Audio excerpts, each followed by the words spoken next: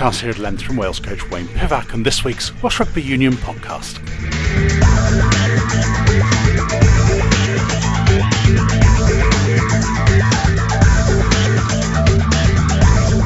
So, what are the Wales players up to during the lockdown? How many have had the symptoms of coronavirus? How will it feel to return to the Principality Stadium after it's being turned into a hospital at the moment?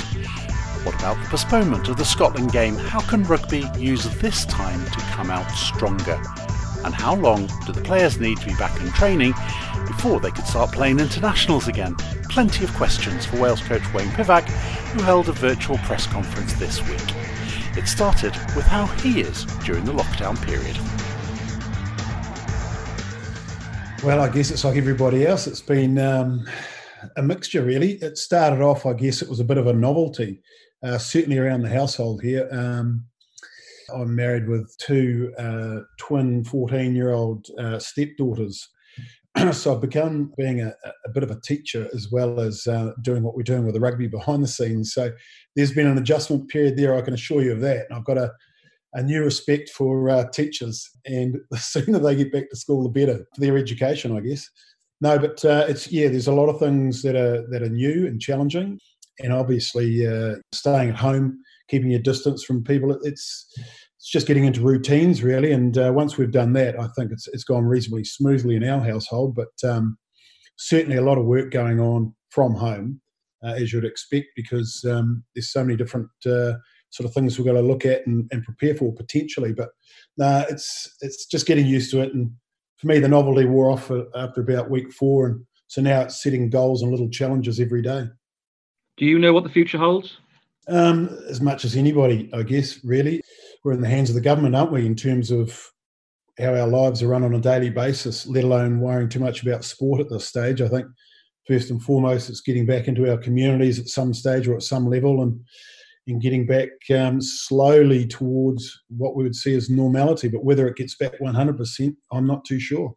So with, I suppose, specifics, summer tour, they seem unlikely, but nothing's been called off yet? Yeah, and you did right. They do seem unlikely. As each week and each day, each week goes by, that gets more and more the case. But what we have to do as a coaching group, management team and players is until those things are called off or postponed, we have to prepare as if they're going ahead. And that's certainly what we're doing, which has been a challenge, but it's been an enjoyable one too, because we're preparing as if they're going ahead in July, and that is players working from home at the moment until we're allowed to come in. In terms of the greatest season, how difficult is it for those players? How much do they need, do you think, to come back? Because obviously they've been off now since early March. It's a pre-season again, isn't it? Yeah, well, the first thing is globally, everyone's going to be in the same boat. So we're not falling behind the rest of the world in that respect. But yes, we are falling behind in terms of the normal training that we would be doing now, or we'd be in season, wouldn't we, playing games? But so to get back to playing games, we've got to get our strength and conditioning to a certain level. So what we've done in that area at the moment is, as soon as we got wind of the fact that we would be going home and staying within our family units, we've broken our gym down. So you can imagine the big new gym at the Vale there. About 40 Olympic bars have gone out. So, the 38 that we had essentially in our Six Nations squad have all got Olympic bars. They've got a number of weights, discs to go with that bar, so they can be doing certain weights from home. Clearly, they can't do all the activities that they do in a normal gymnasium. So they've been given programs by Bobby Stringent and our strength and conditioning group, get them through. A lot of it's also body weight exercises. And so thinking outside the square for our trainers, they've really enjoyed that challenge. And so those programs are getting adjusted on a weekly or bi-weekly basis from our team. So we decided once we got more and more information on board, that we'd go into an off-season phase, which we've done. So they've had a complete break. And talking to our players, which we're doing on a regular basis as a management team, a lot of them, the feedback is that they're feeling great for having the break because they've had pre-World Cup camps, a World Cup, coming back a few weeks off for some of them, back into club rugby and back into international rugby again. And the bodies were pretty beaten up. So a lot of them are feeling really, really good. Mentally as well as physically, for having that time off at this stage of the season. So in that respect, they're coming back now into a little bit of a pre-season phase as we speak. But as I say, that will need to get ramped up when we're allowed to get back together to be able to play meaningful games of rugby without risking the players' injury. Just to quickly mention, I think New Zealand interview that a couple of players there were a couple of cases within the Welsh camp. How are they? And anything serious? And do you know which players were affected? Yeah, obviously I've spoken to all the players from the Six Nations squad individually more than once since the lockdown. So I know who's well and who's picked up any sort of illness. And there's about 4 or 5 players all up. No one's been required to go to hospital. They've had symptoms such as coughs and temperature. So they've dealt with that at home and they've come out the other side of that. So what that's telling us is, you can be the fittest bloke in the world and this thing's not going to discriminate. It would appear that young, fit athletes can pick it up as older people can as males versus females. So, no, we've been very, very lucky, very fortunate. No one's been seriously ill with the virus. Obviously, whenever we can resume playing rugby, there's going to be a hell of a pile-up of fixtures, and there's been talk of having to play lots of test matches in the autumn, because obviously the Six Nations has to be completed as well. How tough is that going to be for coaches and players to keep backing up and playing lots of international matches? I imagine that would be quite tricky for lots of you. Yeah, so what we're doing is, as I said earlier, we're preparing as if July would go ahead with a serious view that it may not. Now, if games get pushed out, that's a scenario that they could be postponed. So we've looked at that scenario as well. And it could be the fact that we go to New Zealand a little later on in the season. Now, if that's pre the autumn series, if those go ahead, then we'll certainly have to play those matches, come back, and then play another series of matches. There's obviously the Scotland game to be completed, and that's an important fixture for a number of reasons.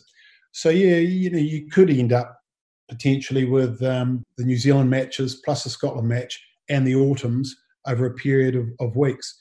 Now, every nation, I guess, would be in the same boat there. So it's not that we would be, as Wales, singled out or have more games than anybody else. I think it'll be pretty even across the board, and preparation will be the same for all sides. So that'll be something new. And I guess, from a coaching point of view and talking to the players, they just want to get back, as everybody does, to some sort of normality. And as soon as they can get back and train, which is what essentially they love doing and they're paid to do, then they'll want to get back. And, I think speaking to them now, if you said you had to play 6, 7, 8 test matches or 5 or 6 test matches over 7 or 8 weeks, they'd jump at that and relish that opportunity. Obviously, at the moment, the National Stadium is being used as a hospital, such as the sort of dramatic situation we're in. And clearly that's going to have to be converted back into a rugby ground as and when it is needed. What's it going to be like for you guys sort of back at the rugby ground? I mean, it's going to be quite an eerie and emotional setting whenever we can come back, isn't it? Yeah, it will be. And I think the message that we're giving out, and we will be giving out going forward to our players, certainly, and I had a meeting with Martin Williams earlier today, we were talking about what that looks like and how we'll roll that out. And there's lots of people involved in these discussions. Prav, who's in charge of the medical side of things, is working on a subcommittee in terms of what rugby will have to go through before we can train together and play a game of rugby. So there's a lot of hoops to sort of jump through between now and then. But you're right, it'll be nice when we do get back there. When that is, we don't know. And again, that's the sort of thing that we've got to work on, scenario A and scenario B. One will be when we do get back to play, the stadium will be available, and who knows, the hospital could be there for want of or to be prepared in case there is a second wave of this virus. So we're not quite sure of timings, and as you know, we're all up in the air in that respect, but it'll be a special day when we do get back, I can assure you of that. When you do come back together, are we going to have to see everybody tested? Are they likely to be tested before every session? And how difficult is it going to be for the medical team? Well, these are the questions that are being asked at the moment. And what Prav's doing with a group of other medical experts is putting together those sort of scenarios. And obviously, before we're allowed back into our training environment, well before we get to play a game, there's going to be certain things that we have to do. What those things are, 100%, I don't know the answer to that. And that's what Prav and the boys are working on at the moment, and ladies as well. There will be something put in place. It's not just going to be going back, turning up to training and playing. There will be steps, and one would imagine there'll be testing involved because, you're asking people to be 2 metres apart yet play a game of rugby. So those two sentences don't go together, do they? So there will be something that we have to do to make sure that we can, go through that rugby process. As and when we get back to normal and we know about the implications of finance, but player welfare, I should presume, is uppermost in your mind. 100%. And so, we're having discussions around, depending on the length of time that we're away from training, which is obviously a lengthy period now, longer than they would normally be away at the end of a season. So when we do get back together, we're going to have to be very careful in how we work these players so that we don't bring on injury. What we want to do is make sure that we come back, it's done in a manner whereby everybody gets through the first few weeks and we build up and ramp up the volume that they go through. So you'd imagine there'd be a 5 to 6 week sort of period there. The Bobby Stridgens of the world will put the final figure on it, but I would imagine it'll be some sort of figure around 5 to 6 weeks before we'd be in a position to be able to play games of rugby once allowed back to do full training. So, these things all add up, but certainly it's going to be an interesting return. Where does regional and European rugby fit into this very congested period? Well, I think there's discussions around how the end of this current season may look if we get to play the rugby. So I guess there's a lot of ifs and buts in there, but it'll all be determined by when we're allowed back. And if there is time, then definitely, there are broadcasters involved, and we need to make sure that we are providing rugby when we're allowed to. And it'll be discussions, I guess, with broadcasters as well as to what is the rugby that they want to see and that we need to provide. Now, whether that's, Pro 14 playoff games, whether there's derby matches because of travel, there's a lot of different scenarios that we're having to look at. But certainly we'll be wanting to complete a club championship if we could, with some shape of or some form of playoff. And no doubt Europe will be wanting to do the same thing. So how that fits in, it'll all come down to the amount of time we've got to, I guess, play these matches. There's a lot of people doing a lot of work on how the season might finish, and it's not an easy landscape to work through, to be quite honest. We've got an unusual situation. There's going to obviously be short-term changes to rugby this year, but we've also got an election going on for the new chairman of World Rugby. At the end of all of this, what's the one permanent change, as someone who's worked in both the southern and northern hemispheres, that you'd like to see to the game at the end of all of this? Well, yeah, good question. I think we've got a great opportunity in rugby at the moment to have a look at the global calendar, the global season, if you like. It's something that's been discussed at different stages, and the northern and the southern have their own views, and individual countries have their own view, and look at it, I guess, from their perspective, what would be best for them. So it's been one it's been a very difficult question to answer. But I think what we have now is we have an opportunity as rugby people to sit down, because of the time that we have to do that.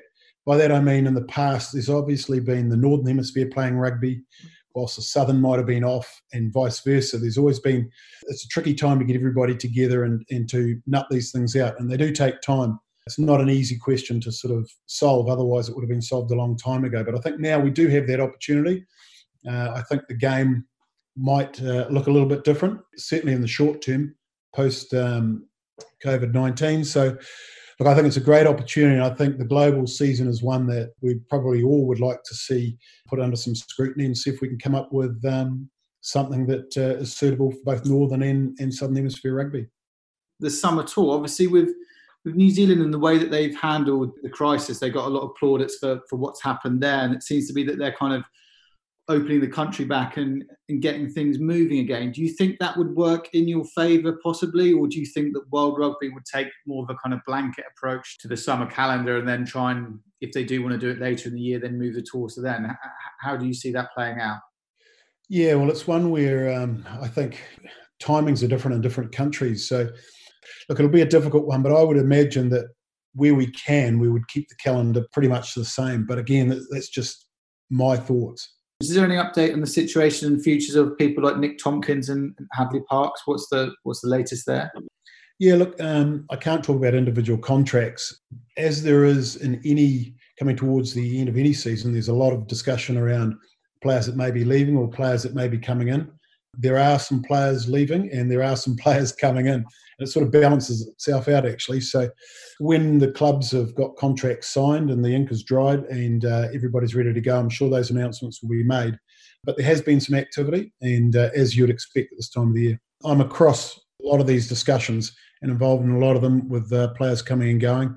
Obviously, the 60 cap rule is something that we're driving hard, and the exiled players that were involved in the Six Nations this year, I've spoken to all of them around our view and what we've learned from the Six Nations this year in terms of running the weeks across the campaign with having exiles versus players playing in Wales and the advantages and disadvantages. So that discussion's been had with each individual player, and it is fair to say there's a number of players looking to come to Wales.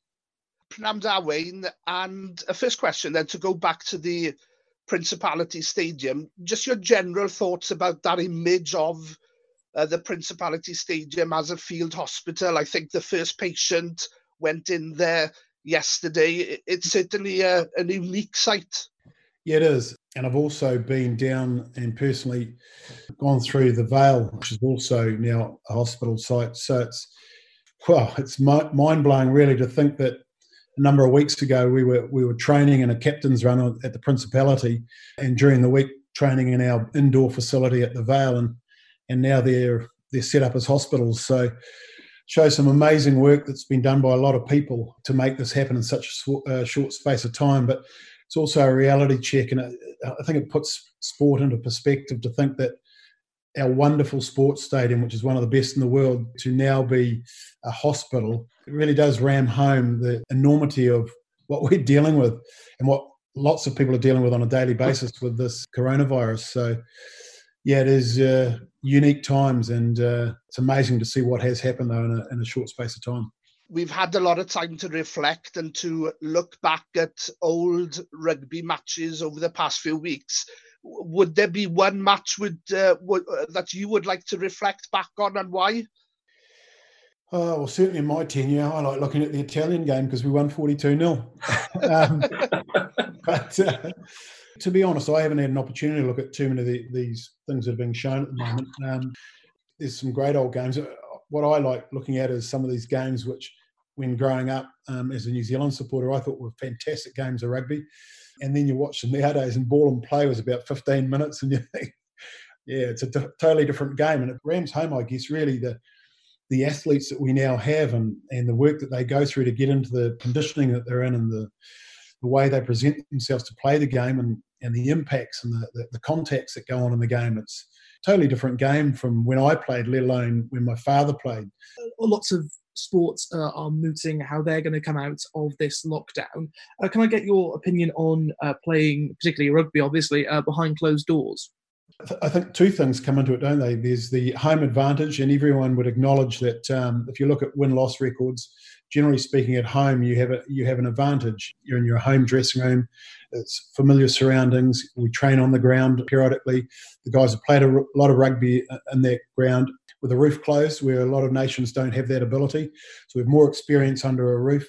So you've got that home ability, and then factor in 75,000 people, and it becomes somewhat of a fortress, and it's worth a few points to you. So take the 75,000 out, and if you like, it becomes a little bit more of a neutral venue. So that's going to be interesting, to have a national anthem sung by probably 50 people as opposed to 75,000.